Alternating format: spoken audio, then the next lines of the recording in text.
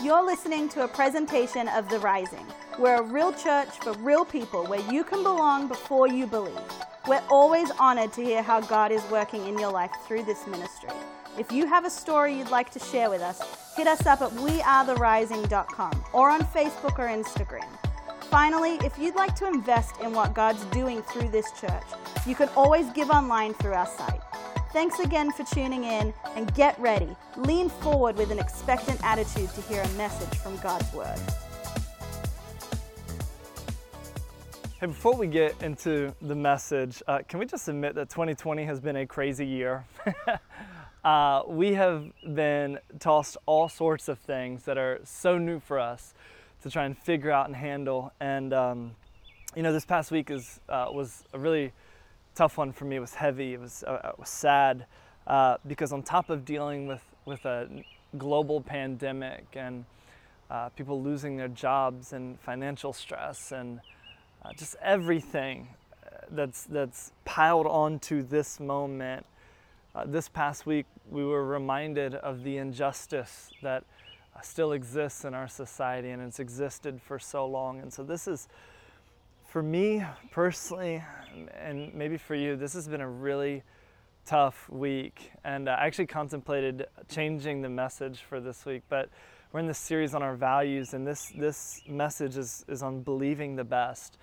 And I thought, this is a perfect message that rises above everything and really is a great principle for all of us to live out in every relationship that we have. And so I decided we're gonna keep this message right where it is, and it's also gonna be a great foundation for the message next week on one of our values: for, not against. We are known for what we're for, not what we're against. And so my hope is that as you hear this message, you would see not only how it applies to here and now, but you would also see how it applies in your marriage, your workplace, and your friendships, in all your relationships, in everything, because we want to be the kind of people who don't assume the worst, but believe the best. So I'm going to take you inside to our dining room table for the message. Hey, well, welcome to our dining room table. You want some chips and salsa? No, I wish my wife and I could have you over for breakfast. Some French press coffee, bacon and eggs. Come on, somebody. Or maybe have you over for lunch, some chicken quesadillas. Or have you over for dinner. We'd have some lobster tail and a medium well filet mignon. I'm just joking. We don't cook our steaks like that. We cook them mid-rare, how they're supposed to be. Come on. No, actually dinner for us looks more like whatever we can throw together. But if we had you over, we'd make chicken tikka masala with some naan. Come on, have I made you hungry yet? But welcome to our dining room table. We're in the season of a series called The Me I Want to Be. And a crisis has a way of shedding light on who we really are and what we're really made of, right? Like when life crashes into us, a divorce, a failed class, a foreclosure, a heart attack, a breakup, the loss of a job, a worldwide pandemic, where our regularly scheduled life is upended and shaken about. It has a way of forcing us to assess our life, our drive, our career, our family, everything. And from this assessment, we can choose to become better, or we can choose to keep calm and carry on like nothing is happening and just stay the way we are. Throughout this time, I've been assessing all sorts of things, and I found that there's a me that I see, and then there's a me that I want to be. This actually was a light bulb moment for me last summer when I went to this weekend's men's experience called Crucible. Link in the description, check it out. But I discovered so much about me that I never knew or saw. Like others knew it and saw it, but I didn't. And I saw then that there was a gap between the me I see and the me I want to be. And ever since then, I've been on this journey to try and close the gap. And there's a gap for you too, isn't there? I mean, just ask the people close to you, hey, what's wrong with me? And they'll be able to tell you exactly what's wrong with you. They'll be able to tell you where the gap is. And if you're open and honest, you'll receive it. Now listen, it'll be painful and it'll sting, but they'll tell you. And again, if you receive what they say, then you'll see that there's the person that you are now. And that's not quite who you want to be, because all of us have some things we can change to become the us we want to be. And Paul, this guy who lived 2,000 years ago, this guy who hated Jesus, but then he met Jesus in his resurrected form. Paul became a follower of Jesus, and he expressed this same longing to become who he wanted to be, who God had called him to be. He said this in Philippians chapter 3, verse 12. I don't mean to say that I've already achieved these things or that I've already reached perfection, but I press on to possess that perfection for which Christ Jesus first possessed me. No, dear brothers and sisters, I've not achieved it yet, but I focus on this one thing, forgetting the past and looking forward to what lies ahead. I press on to reach the end of the race and receive the heavenly prize for which God, through Christ Jesus, is calling us. See, Paul saw that he didn't reach the goal. I haven't reached the goal. You haven't reached the goal, right? I mean, if you're open, if you're real, none of us have reached the goal we've been longing for. There's the me I see, and then the me that I want to be. And there's this value that our church has. I'm the pastor of the Rising. We say we're a real church for real people in Norfolk, Virginia. And now we're worldwide because we're online. But there's this value that I just knew needed to be at the core of our DNA as a church and organization. Because I've worked in church world for a long time, about 17 years. And one of the biggest hangups for me in my experience with Christians in church was our ability to assume the worst. So I've met some mean, nasty, hateful, non-forgiving, judgmental Christians. Like people who have met Jesus and been forgiven and given grace, and then they become experts at judgment and living from a position of casting stones quite quickly. And there have been times, if I'm open, there have been times that I've tossed a stone. And there have been times that I've been on the receiving end of stones tossed. And I'll tell you, none of it feels good, and none of it is right for the person who follows Jesus. See, the value we have in our guiding values, we believe the best. This is one of my favorite values because it constantly and consistently reminds me to go back to grace. See, I love this value because it just forces me, drives me back to grace. And grace is getting the opposite of what we deserve. Right? Justice is getting exactly what we deserve. Mercy is not getting what we deserve. But grace is getting the opposite of what we deserve. It's what Jesus gave us through the cross. See, we deserved punishment for our sin and rebellion against God. That's justice. That's what we deserve, punishment. Mercy would have been God saying, I won't punish you, not getting what we deserve. But grace is God saying through Jesus on the cross, instead of punishment, I'll give you life to the full through me. What we deserved was death, but what we got was just the opposite, life through Jesus. And that's grace.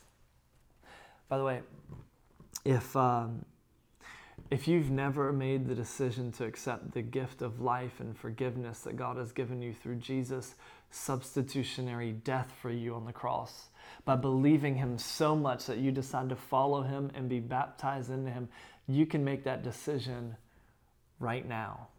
Like it's actually the most important decision you'll ever make in your life. More important than where to go to college, who to marry, what to do in your career. This decision to follow Jesus and be baptized into him is one that impacts your eternity, but also your life here and now. Because Jesus promises to lead us toward full life to the full, becoming the person we ultimately want to be. So if you want to accept Jesus and make him the leader of your life by being baptized into him and then living for him, it's as simple as deciding that right now. And listen, if you decide to follow Jesus, let us know through a comment or send us a DM or connect with us on our Connect form. And we'd love to come alongside you to help with the logistics of getting baptized. And if you've made the decision to accept Jesus, but you're not following him, man, today's the day. Right now is the time to make the decision. So I'm coming back to you, because ultimately Jesus leads us to be the us we want to be. And the truth is this, Jesus gives us grace, right? The opposite of what we deserve. And believing the best in others is a posture and a practice of giving grace, just like Jesus gave us. So first, if you're a Christian, if you're someone who's met Jesus and you've been given grace, it's only natural to believe the best and extend grace to others. Because if you just receive grace and you never give it, there's a blockage there. You're stopped up. And being stopped up is never a good thing, right? It's time for some grace lacks. Come on, hashtag grace lacks. But in Matthew 7, Jesus said this thing that's often misquoted and misunderstood. Look at what he said, Matthew 7, 1 through 5. He said, don't judge others, and you will not be judged. For you will be treated as you treat others. The standard you use in judging is the standard by which you'll be judged. And why worry about a speck in your friend's eye when you have a log in your own? How can you think of saying to your friend, let me help you get rid of that speck in your eye, when you can't see past the log in your own eye? Hypocrite! First, get rid of the log in your own eye, then you'll see well enough to deal with the speck in your friend's eye. See, oftentimes people will quote this as a way to avoid being called out. Don't judge me. Jesus said, don't judge. The Bible says, don't judge. Don't judge me. But let me explain what this is and what this isn't. Judging is an observing behavior and asking about it, right? Hey, I saw that you did this. You said this. You didn't do this. These are objective actions that have taken place. These are the things I saw, and I'm just bringing it up to you. And it's fine and it's good to see these things and to ask about these things, right? Hey, you didn't text back. You showed up late. You spent this. You said this. You didn't say that. That's fine. That's good. But judging is when we move from the observation to assigning motives and drawing conclusions. I hope you're taking notes right now. Judging is when we move from the observation to assigning motives and drawing conclusions.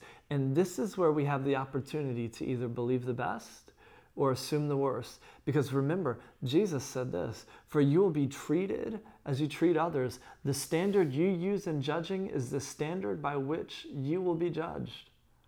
So, I want you to notice the observation and the difference in judgments. Here's the observation. You didn't text back, right? That's the observation. That is the thing that happened. You didn't text back. Now, here's the judgment and assuming the worst. Oh, you must be avoiding me. Oh, you hate me. You're inconsiderate. Those are judgments about the person because of the action. Here's a judgment and believe in the best. Oh, you saw the text and decided to get to it later and forgot. Or you didn't see the text yet. Either way, both of those are judgments. And the thing with judgments is we don't know for sure. All we know is the observation. Here's another observation. When I told you how I was feeling, you gave me solutions on what I shared with you. That's what happened. Here's a judgment, assigning motives and intent by assuming the worst. You don't care how I feel. You weren't listening. You just want to fix me. Here's a judgment by believing the best. You gave solutions because you care, and your way of showing care is to try and help me solve this. Right? See, there's this observation, this thing that happened. But what we do after the observation, the judgment we assign, the motives we create, ultimately determines our next reality. And Irene and I, Irene's my wife, by the way. Love that lady. But Irene and I were watching How to Get Away with Murder on Netflix. And we're like binge watching that right now. By the way, Viola Davis, phenomenal actress. Google Viola Davis fences speech and see if you aren't moved by that 2.5-minute clip. Amazing actress. But we're watching How to Get Away with Murder. And if you watch it, make sure you're ready to fast forward through several parts because there's stuff that's not quite good. There's body parts, stuff like that. So fast forward. But in the show, and this is what makes a drama so dramatic, there are times where a character has a piece of information, like not the whole story, and they jump to a conclusion and they go down a rabbit hole that's completely wrong. It's like, I saw this, and they said this, so this person must have done this. And as the viewer, there are times where we're let in on what's going on, and we know what's going on, and we're watching, and we're like, no, it's not like that at all. They are completely wrong because they have just part of the story, and they've jumped to some conclusions. And listen, you need stuff like that in a drama to make it just that, a drama. And not having the full picture and assuming the worst and making judgments is perfect for dramas, but it's terrible for real life. And none of us want to live in a drama, except for dramatic people. See, there's this story that Jesus tells in Luke 15 about a man who has two sons. And he says that one of the sons goes to his dad and he demands his inheritance. He leaves because he thinks a life without the father is better than a life with his father. Well, eventually, that son comes home, and the father, in his joy, throws him a party because even though the son had hurt him and wronged him, he's glad to have him back. It shows the grace and the love of the father. He thought his son was dead, but he's alive, so they celebrate. Well, the son who stayed home the whole time and did what he was supposed to do and didn't hurt his dad, he got upset about his father's generosity and grace, and he refused to come into the party that his dad was throwing for his other son. And I want you to see what happens. Luke 15, 28 through 31. The older brother was angry and wouldn't go in. His father came out and begged him, but he replied, all these years I've slaved for you, and I've never once refused to do a single thing you told me. And in all that time, you never gave me even one young goat for a feast with my friends. Yet when this son of yours comes back after squandering your money on prostitutes, you celebrate by killing the fattened calf. And his father said to him, look, dear son, you've always stayed by me, and everything I have is yours. All these years I've slaved for you? All these years I've slaved for you? What? Wait, son, is that the judgment you've been making? Like, is that how you've seen me? You thought I needed to give you a goat for a feast with your friends? No, son. You've always been with me. And everything I have is yours. You could have had a goat anytime you wanted. You weren't slaving for me. You were my son. See, the judgment, the assumption that characters make in a drama, the judgment, the assumption that the son made with his dad, I was slaving for you, you never gave me, it shapes the rest of the story. But what if at some point the son, in how he was feeling like I'm slaving away from you, I can't ever get, what if at some point, instead of keeping it to himself and assuming the worst and making these false judgments, what if the son went to his dad and said, Dad, how do you see me? Dad, I'm feeling this way and I'm observing these things. Can you help me by shedding some light on this for me? See, the son had some judgments about his dad, and he had some judgments about himself that he projected onto his dad. And in the end, even though one son who was far off came home, the son who was home all along ends up being far off because he assumed the worst instead of believing the best. Don't you see? The entire story, from the son leaving to the other son refusing to come into the party, it all happens because of false judgments and assuming the worst about a father. I don't know about you, but I look at that father, he seems like he's pretty good.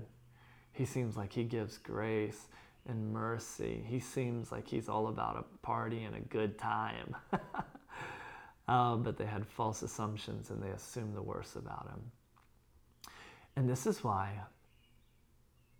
friendships break down. This is why people leave marriages. This is why people get disgruntled at their job. This is why people leave churches. This is why there's tension in your family, because at some point there was an observation, and instead of believing the best and communicating for clarification, a judgment was made. Motives were assigned, and we assumed the worst. Right? See, Tupac was right. Only God can judge me. Because only God knows our hearts and motives and intentions. See, what we see are our observations. And believing the best is refusing to assign motives to someone's actions, because I don't know your heart. I don't know your motives. I don't know your intentions. And if I have questions, then it's my job to ask and clarify. You know, a couple years ago, I was driving, and I was in a left-hand turn lane. See, our light was red, and there were a couple cars in front of me, and a car was approaching behind me. And our light turned green. We had the green arrow to turn, but none of the cars in front of me moved, right? Now, the person in the car coming up from behind me lays into their horn, right? Beep! Somebody needs to make a song about that, capture that one section of this message, put it to a beat. Beep! Anyway. He lays into his horn because we're not moving. And I see in my rearview mirror, this guy is going off. I mean, I didn't hear him, but it looked like he was shouting some things I can't say right here, right? And I get it.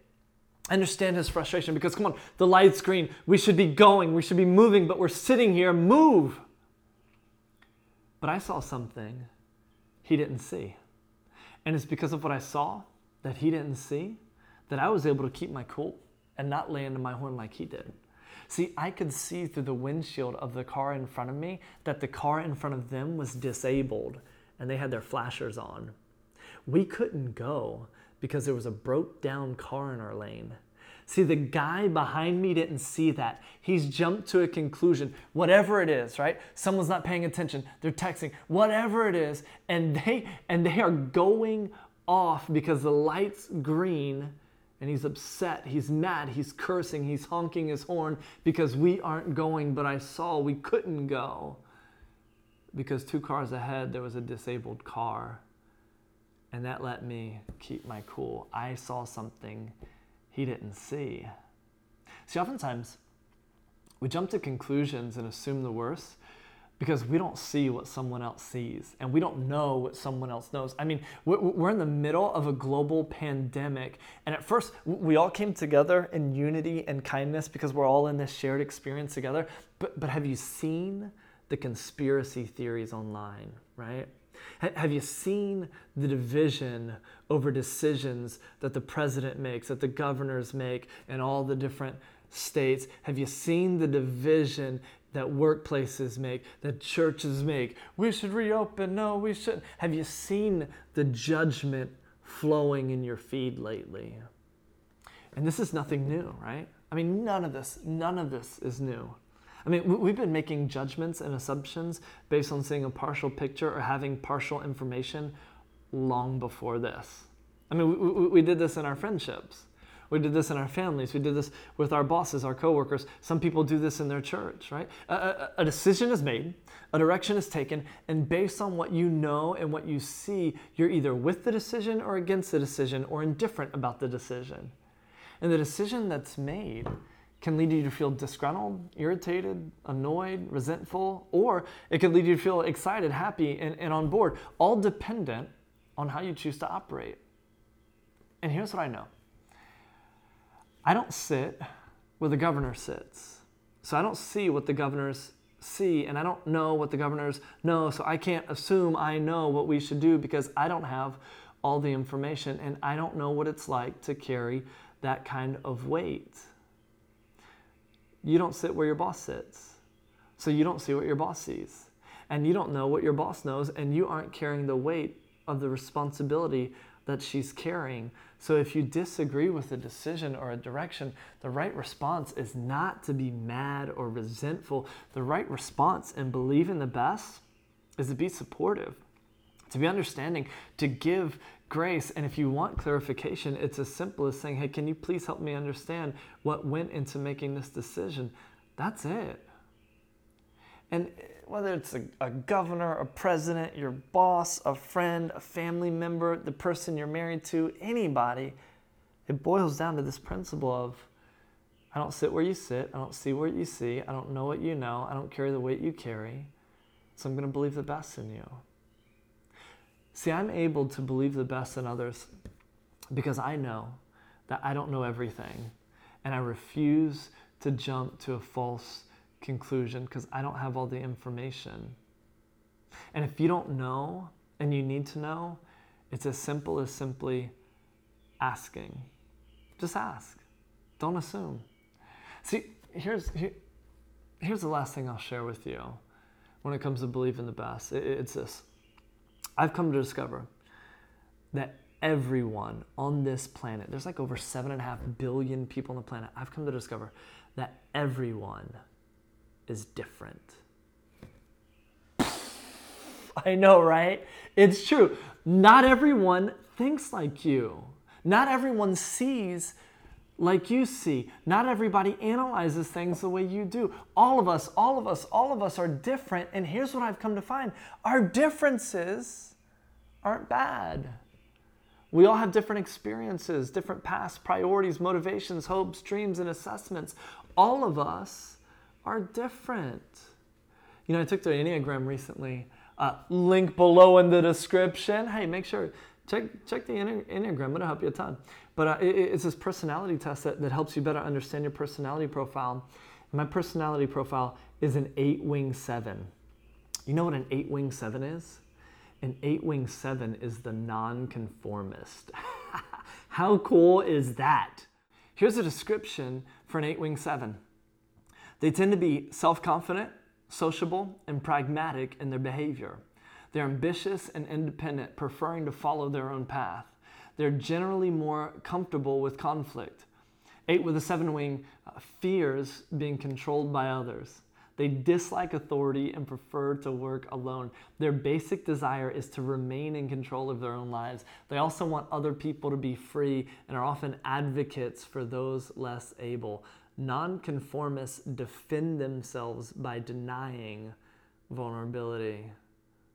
They don't want to appear weak and therefore avoid situations that may leave them exposed or defenseless, right? And so this here is a picture of my personality. And when you know that about me, you can better understand why I do what I do, how I think, what drives me, what scares me, what I long for. And watch, none of this is bad. And there's a temptation to make judgments on a person's personality. And everyone has a personality. Everyone has characteristics of their personality. And it's tempting for us to make judgments about their personality. But none of this is bad. It just is what it is, right? There's no judgment in any of these things. It's my personality type. And your personality profile is different from mine. It's not bad, just different. And when I know your personality profile, it helps me understand why you do what you do, how you think, what drives you, what scares you, and what you long for. See, there's no judgment, again, in any of those things. It's just your personality type. And this is so important because when we understand that we're all different with different personality types, and then we pile onto that our various backgrounds and experiences and past and priorities and hopes and motivations, when we understand that and accept that and embrace that, it leads us not to judge or assume the worst in one another, but to be united and understanding, believing the best in one another, because of course you didn't do what I would have done because you're not me. Of course you didn't say it the way I would have said it because you're not me. Of course you didn't make the exact same decision I would have made because you're not me. And that's all okay. Because even though we're all different, we're the same. Because we're all people in need of grace. If you're a person who's met Jesus and received grace from him, come on, slow down, take a breath, pause, and before you fill the gap of not having all the facts or not seeing what someone else sees, by assigning motives and judgment. Well, you must have, and it's because of this that you, before you do all that, instead, choose to believe the best. When you do that, your husband will thank you. Your wife will thank you. Your kids will aspire to be more like you. Your boss will know that you have her back. Your coworkers will know they can count on you. You'll make a greater difference in your church. Your extended family will be healthier, and the world will know that you are someone who follows Jesus, because Jesus said it best when we believe the best. So now, I'm giving you a new commandment. Love each other. Just as I've loved you, you should love each other. Your love for one another will prove to the world that you are my disciples. See, love begins when we give grace to others by believing the best in others, because we've been given grace and we have a God who believes the best in us. So, receive God's grace and then be a conduit of God's grace. And when you do that, you'll be somebody who believes the best. And ultimately, that's the kind of person we want to be, isn't it? Thanks so much for listening. We pray God inspires, challenges, and motivates you to become greater through what you've just heard. Again, be sure to check us out at wearetherising.com. Remember, your best days are still ahead.